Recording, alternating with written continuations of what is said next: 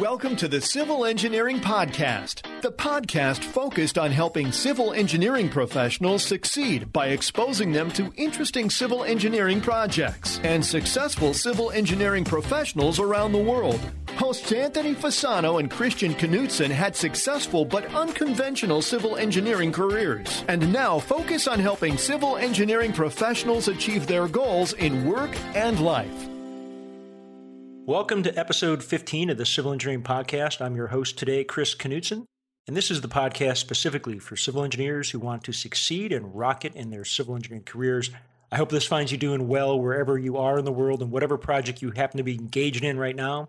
It's finding me doing well, and I'm really excited to be here with you today because in today's episode, I get the opportunity to talk with Dr. A.J. Briding. He's an emergency management and homeland security expert with over 40 years of experience, and he currently does consulting work in the homeland security arena, but he actually started off as a distinguished graduate in civil engineering from the U.S. Air Force Academy. So it's pretty awesome to have him on the show. He has a wide and very, very broad level of experience. He was in the United States Air Force for a period of time, pilot, civil engineer, graduate, and he's gone on since then to earn his PhD in Homeland Security and has really been involved in the emergency management arena.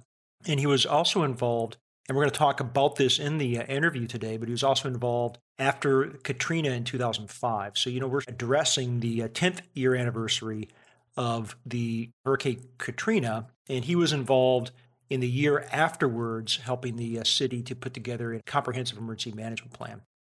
So he's going to talk about that. And the reason we're doing this is because I wanted to open up your aperture to the issues of infrastructure resilience and critical infrastructure protection.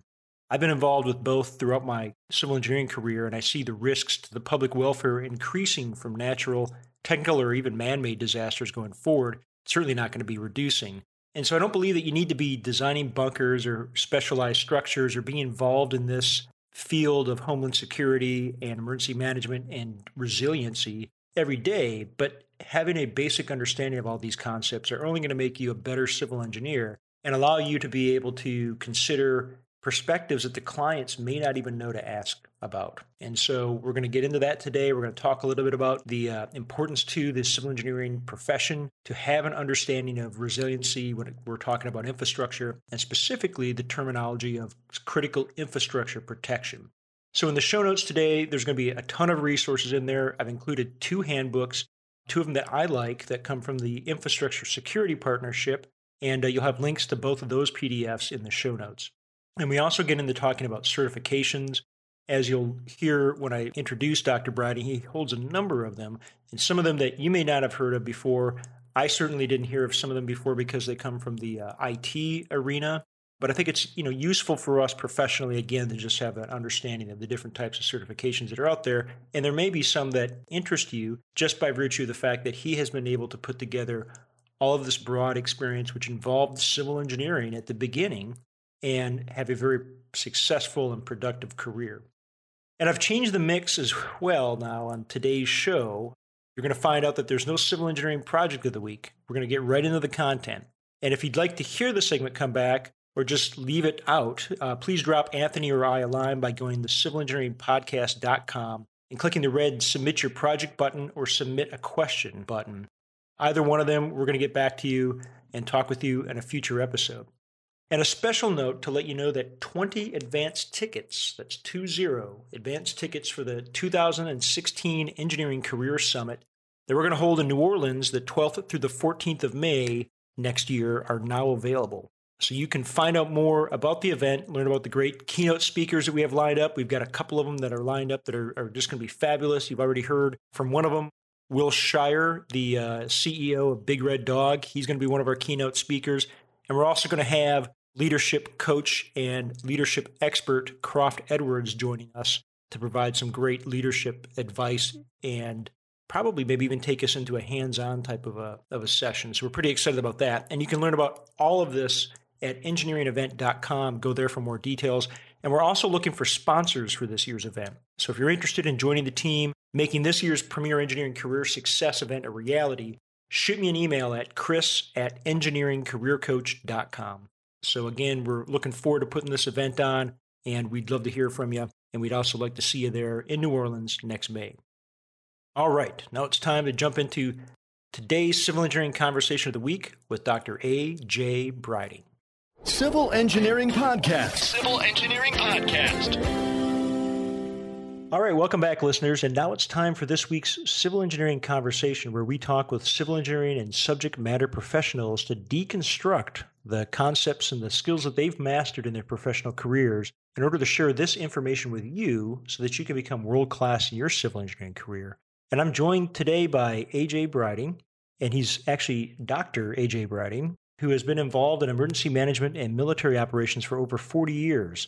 He holds the Certified Homeland Security Level 5, Certified Emergency Manager, and Certified Organizational Resilience Executive certifications, and is also a project management professional. His PhD is in Public Policy and Administration with concentration on Homeland Security Policy and Coordination, and he also holds an MS in Laser Engineering. He teaches courses on intercultural competence for the Air Force and the impact of national cultures on resilience programs for the International Consortium for Organizational Resilience online. And we'll provide links for all of this information that we're talking about in the show notes for today's episode. Now, Dr. Briding was a principal consultant for the City of New Orleans Office of Emergency Preparedness after Katrina hit back in 2005, and he wrote the city's 2006 Comprehensive Emergency Management Plan and restructured its emergency operations center to be fully compliant with federal homeland security directives. He's been involved at the federal, state, and local levels in designing multi-million-dollar physical and IT security systems and has helped develop strategies to defend the U.S. against nuclear and radiological threats. And oh, by the way, he also happens to be an outstanding graduate in civil engineering from his Air Force Academy class, and he's a retired Air Force colonel and pilot. AJ, I'm not really sure where you get the time to do all this stuff, but thank you for taking the time and welcome to the show. Well, thanks, Chris. You went through that very well. This is going to be fun being here today. Yeah, I'm really excited to have you on the show.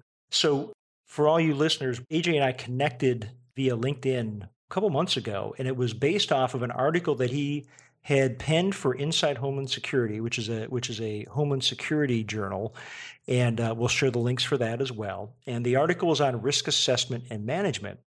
I found this topic to be very interesting because I actually happen to be doing a deep dive on risk assessment and risk management in some other areas, which we've heard about in a previous Civil Engineering Podcast episode.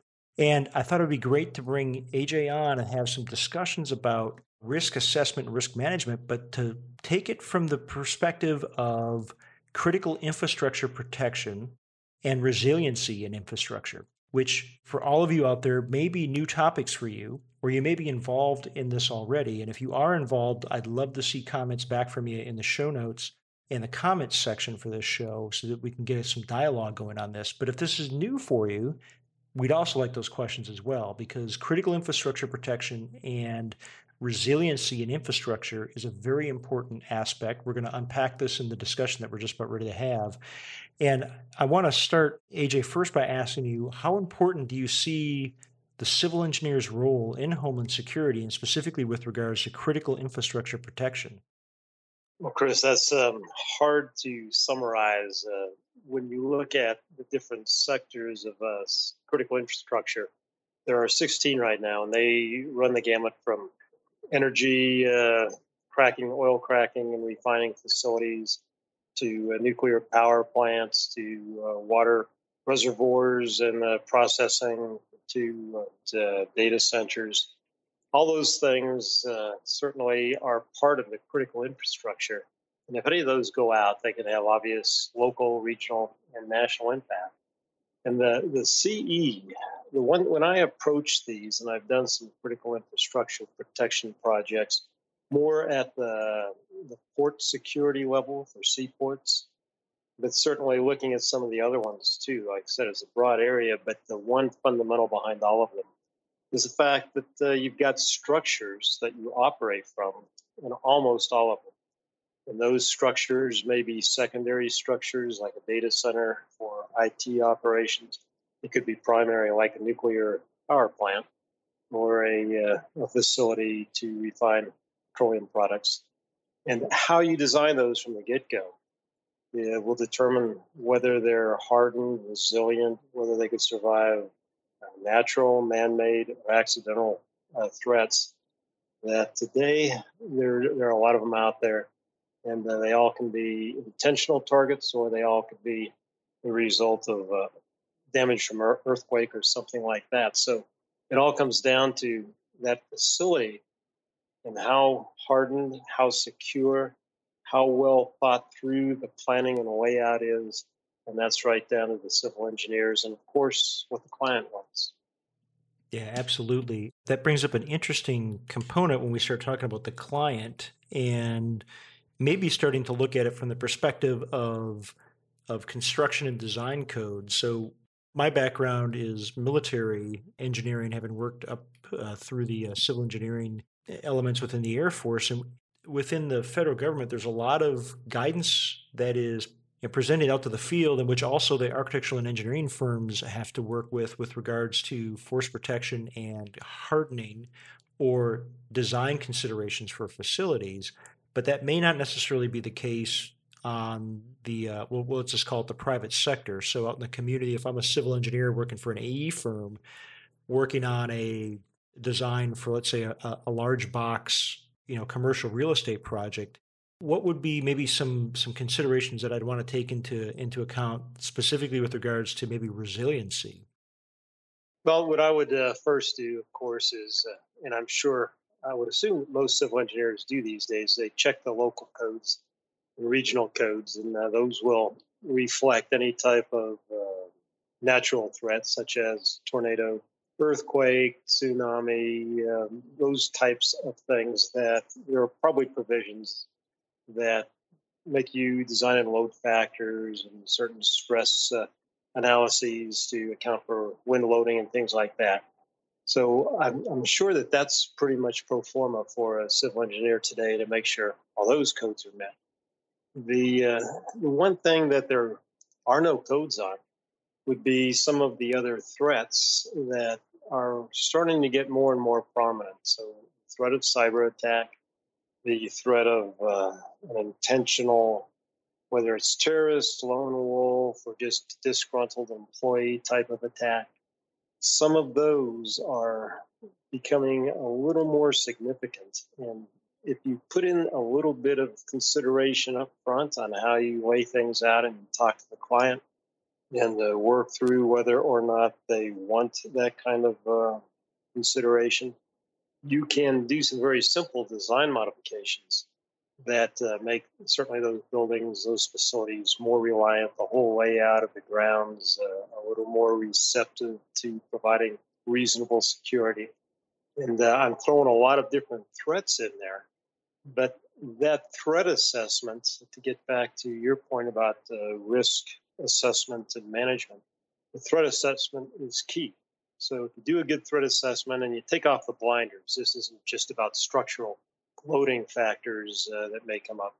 It's about some of the other things that may happen as well that you're reading about in papers. If you do a complete threat assessment, you can decide whether it's significant enough to address, and if it is, putting it into the design phase as opposed to trying to retrofit something like that makes it so much more cost effective. And you can often sell that to the client as a reasonable cost. Yeah, absolutely. And so everyone is understanding what we're talking about here, and we say about taking the blinders off is for most civil engineers, and I'm no different. I mean, a lot of the training that I initially had was on issues related to seismic or wind loads, which, there's threats that come from that. But we're talking about looking at it from a larger perspective. And unfortunately, we live in a world now where there's everything from insider attacks to external terrorist attacks, and even now, as AJ just mentioned, cyber attacks, and a civil engineer's responsibility and how all that comes together is increasing. And so, although it may be cyber or it may be something that we consider to be part of law enforcement, it actually has a component of play with regards to the civil engineer. So AJ, I want to maybe for a moment here, dive a little bit deeper into the cyber aspect of it, because it's something that I know that I hear a lot about. And my guess is anybody who's watching the news is hearing about this as well. And one of the vulnerabilities that I think is really important to a civil engineer to consider is that with regards to the SCADA systems, which are the supervisory control and data systems that control a lot of mechanical and electrical systems like water, wastewater treatment plants. Obviously, in nuclear plants, they're all over the place. Can you share your thoughts about their vulnerability and how best someone might want to go about trying to mitigate this? And that's a good point, Chris. SCADA is kind of a subset of programmable logic controls that basically are the software that run all of those systems you're talking about.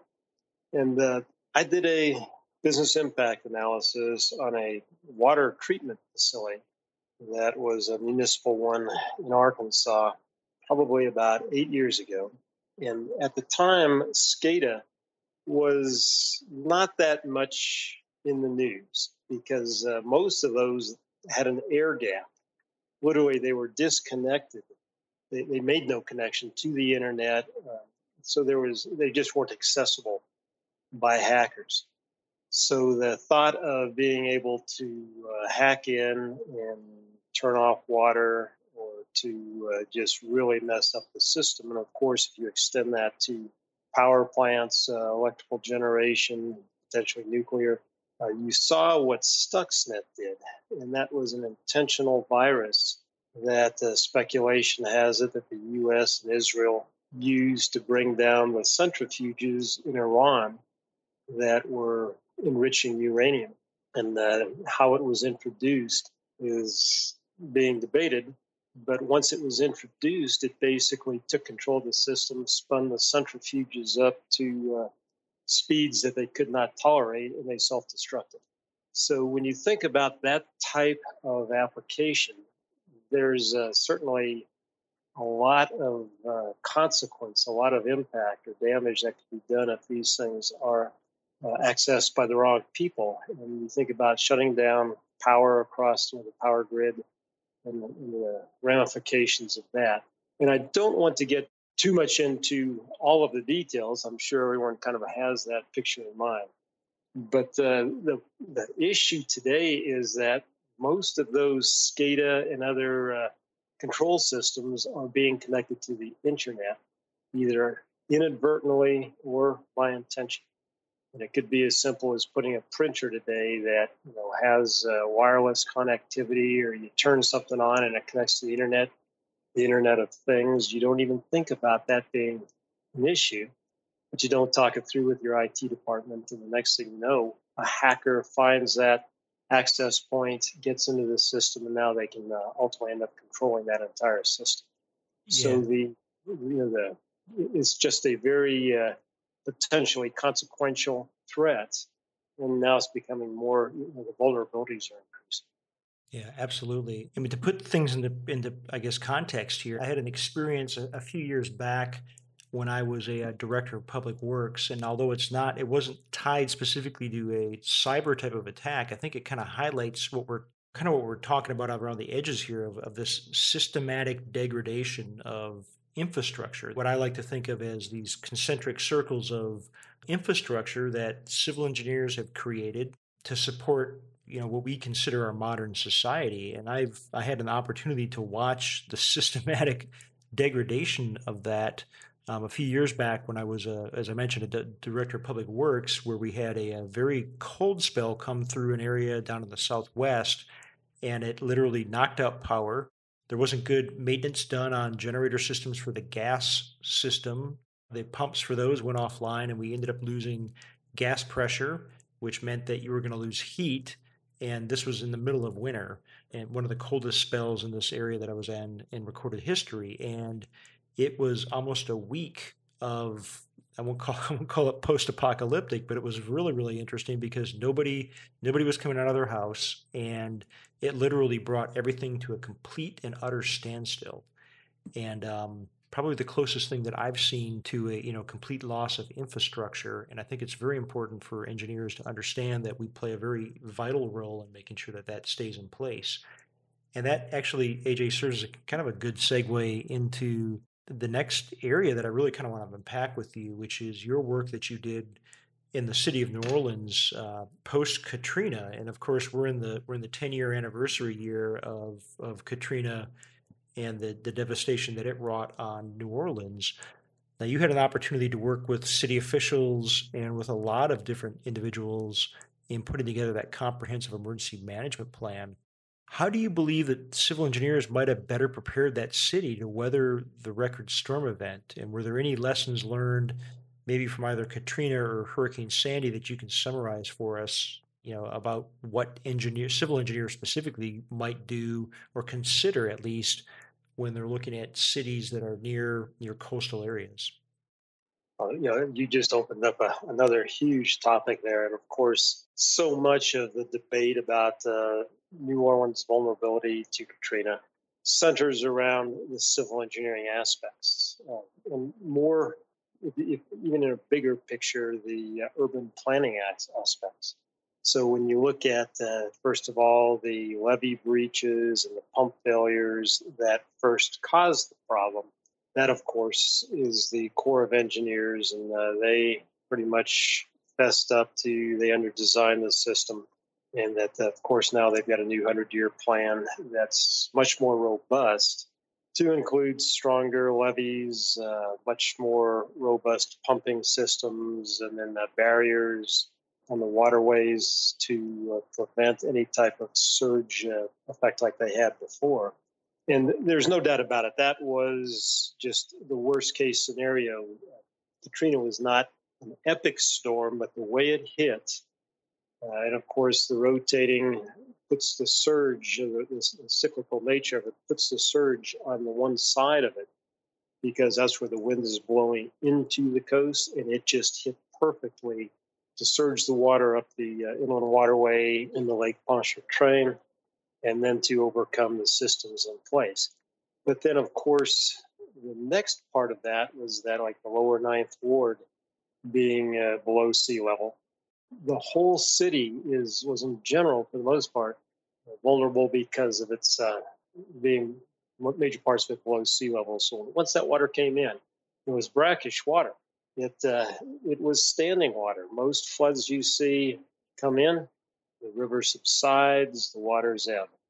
But in New Orleans, it was standing. You had to pump it all out, and that meant 3-4 weeks of brackish water, and the weight of that sitting on all the infrastructure, all of the underground cables and conduits and sewage systems, water systems.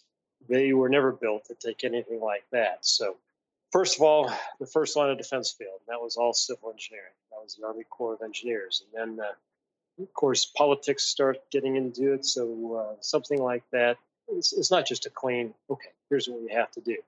We have to rebuild at higher levels, or else put all the housing that we rebuild on concrete foundations that are above the water line. Things like that. Of course, those are direct civil engineering concepts that basically mitigate the risk.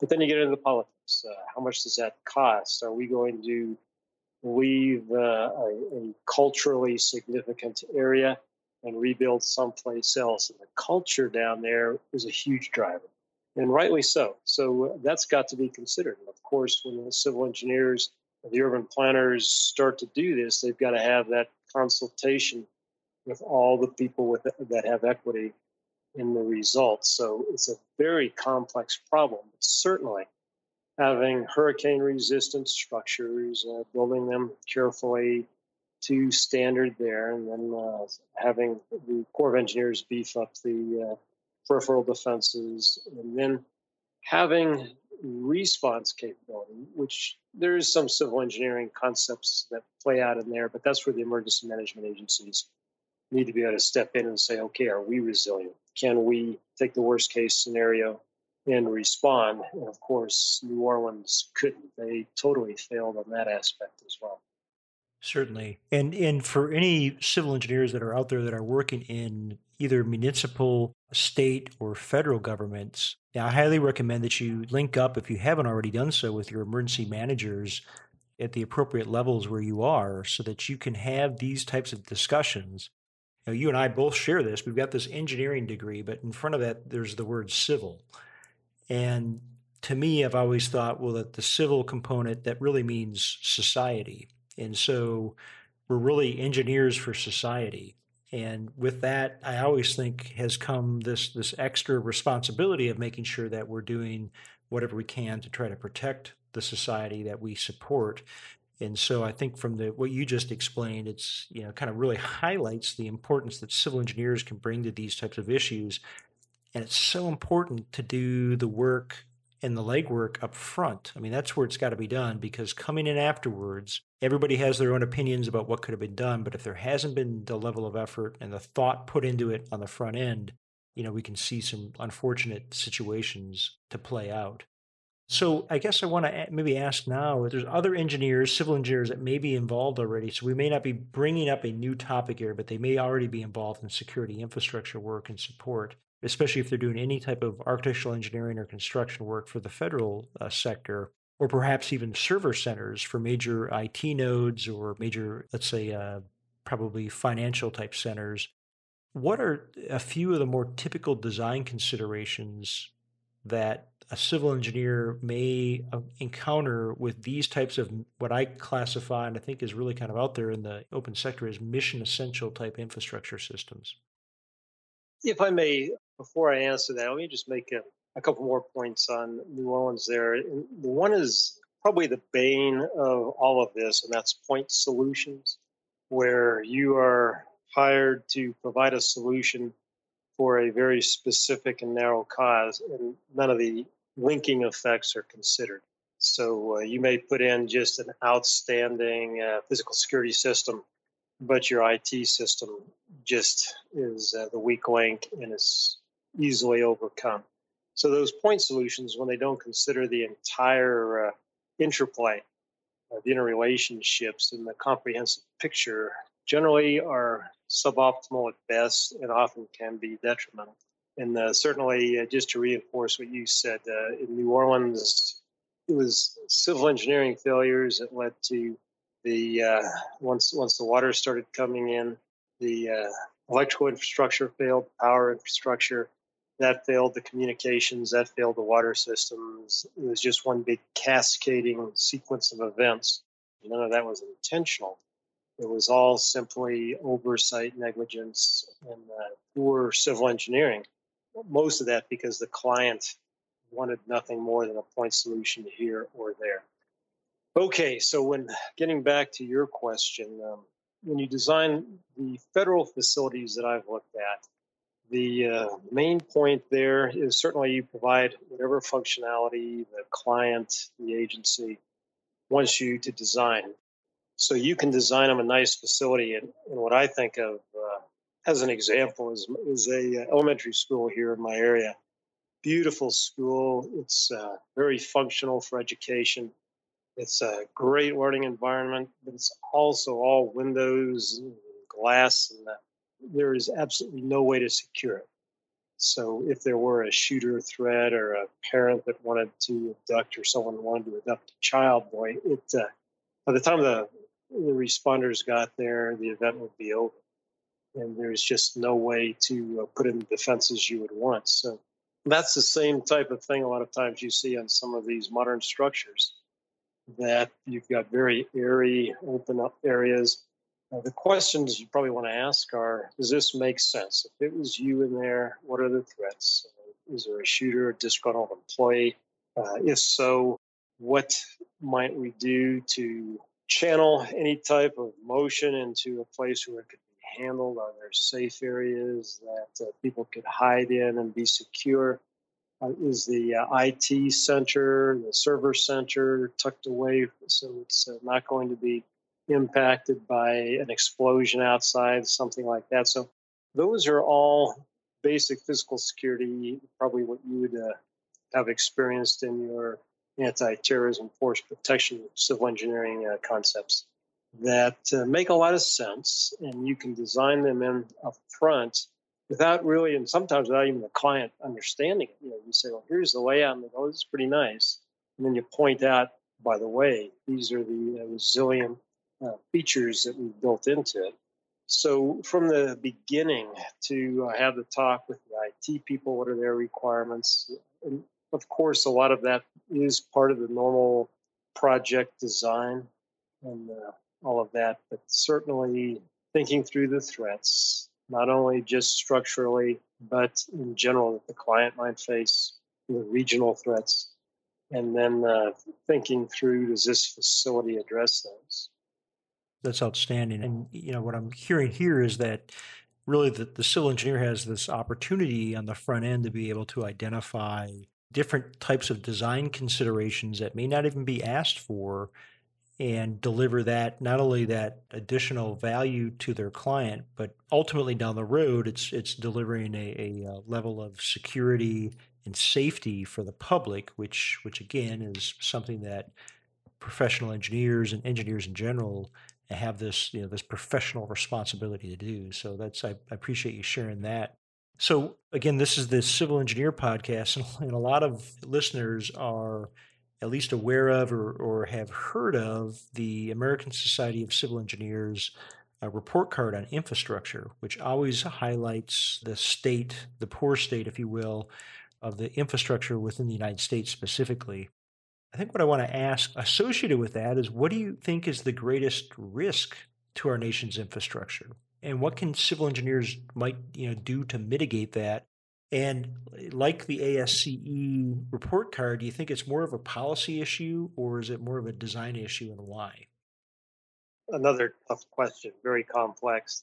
What the federal government has approached risk assessment and management by looking at all of the threats that would make an impact either through a big part of the region or nationally. And they called them the national planning scenarios. And they decided on a risk management strategy of addressing the high consequence ones, not necessarily the ones that are the most likely or some of those other factors, but the ones that would be devastating. And I think there are 15 or 16 of those. And so that runs the whole gamut of threats. It could be natural disasters like a massive earthquake through the New Madrid fault zone, something like that. It could be a California earthquake, shutting down the ports, and not only just the damage to California, but the damage, you shut down West Coast or the East Coast port system, and boy, that will bring down the economic system. There are those kinds of things. Of course, massive hurricane coming into the East Coast, bigger and more powerful than Sandy. And then you start adding in the unintentional accidents like a nuclear reactor incident that was just not intentional, but due to some sort of aggravated circumstances. You throw in things like the intentional, certainly acts like an attack to bring down the power grid, probably from a cyber attack, something like that, or a chemical, let me just say WMD, chemical, biological, radiological type of attack, nuclear weapon, improvised explosive device smuggled in. There's a huge range of threats with national impact. And so there's, writ large, there are a lot of different things that have to be addressed, and that all falls ultimately into civil engineering. So it's a tough question to answer. Yeah, there's just a lot of different aspects of it. And I've been involved in some of these components and some of these issues through my career. And just, AG, just like you mentioned, I mean, there's a lot.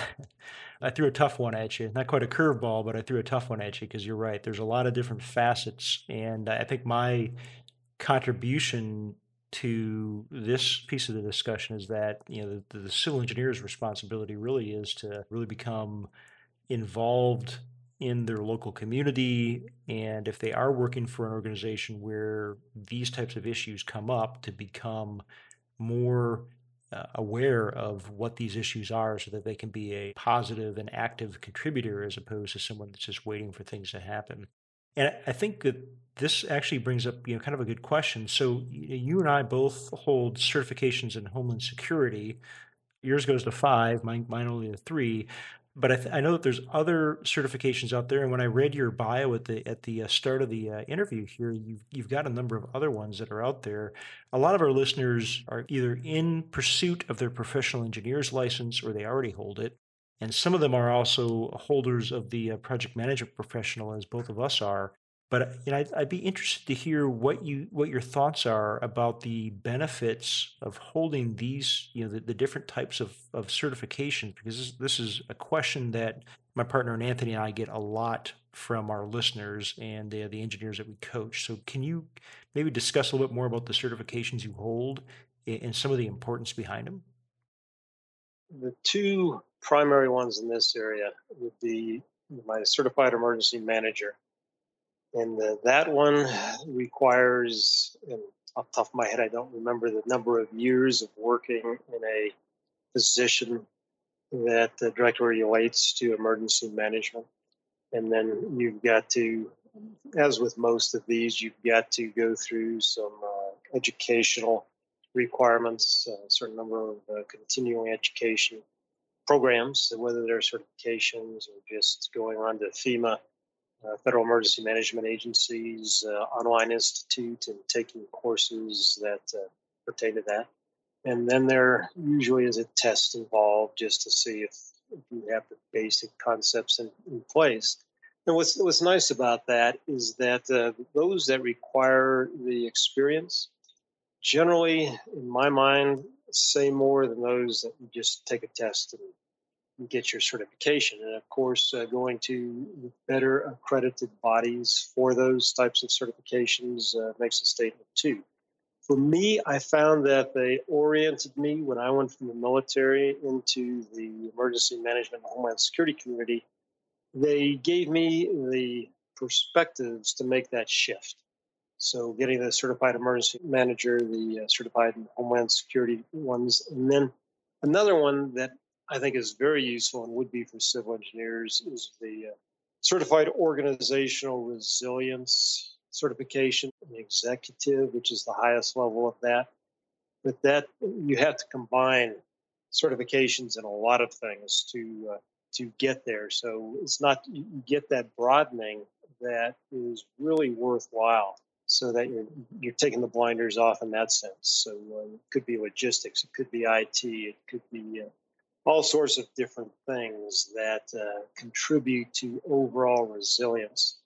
And then, quite honestly, the project management professional, just going through that and understanding the details of project management and how a good program should be run, to me, that was invaluable. And I still use that. I refer to that for every project I tackle, even when it comes to buying a car or something. The practical aspects of that were phenomenal. I agree fully with you on the PMP. I tap into the basic knowledge of that all the time. So that's great to hear you bring that forward as well. So there's going to be a ton of links in the show notes. So all of you that are listening, all the listeners, don't fret because you got to hit rewind and try to capture all that. There's going to be a nice long listing of links to all of this information that we talked about in the show notes for today's episode. So I want to ask we're getting towards the end of the discussion here, and I want to ask you where listeners might be able to go to learn a little bit more about critical infrastructure protection. Probably the best place, God bless the internet. It's our savior, and it's probably going to do us in.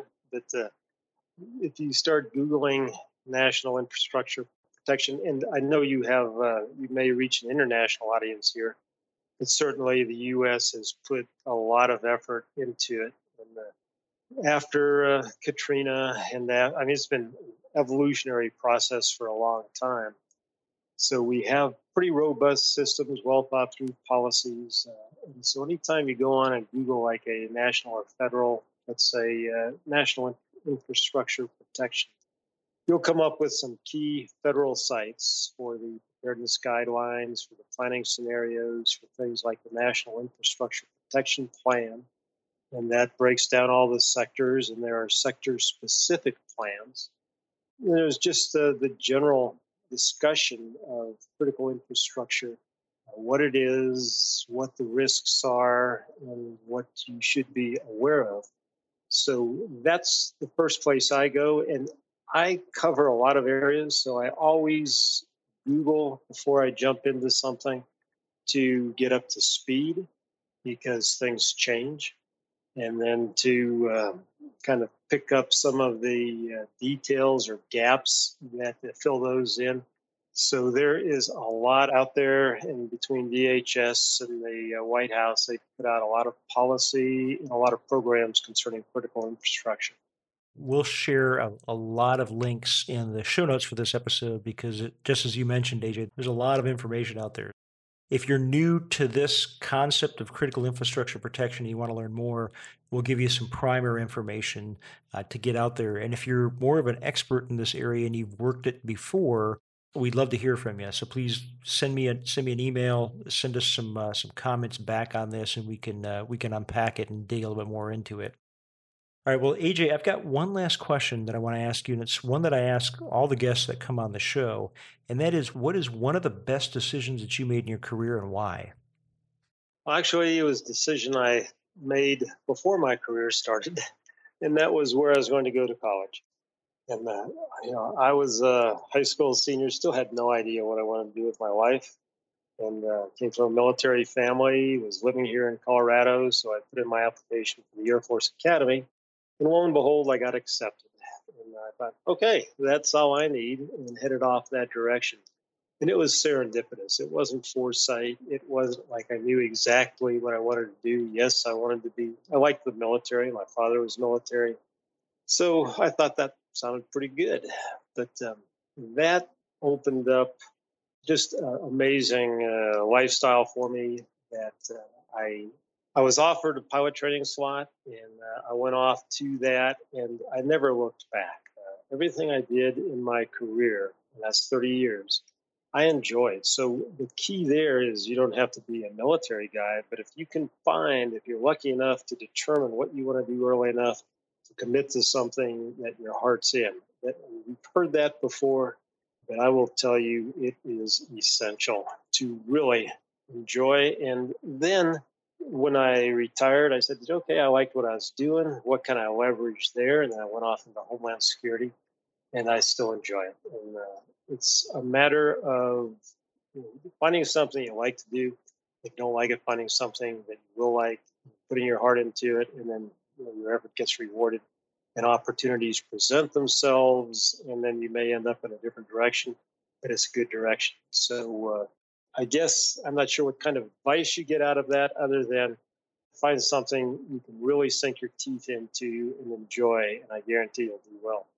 Those are wonderful words, awesome words, and I want to thank you for the exceptional work that you're doing with regards to the arena of critical infrastructure protection and resiliency. So thank you very much, and thank you a lot for joining me on today's show. That was my pleasure. I always enjoy chats like this. Thank you so much for joining me today, AJ. And everyone, please remember you can find the show notes for this episode by going to civilengineeringpodcast.com/security.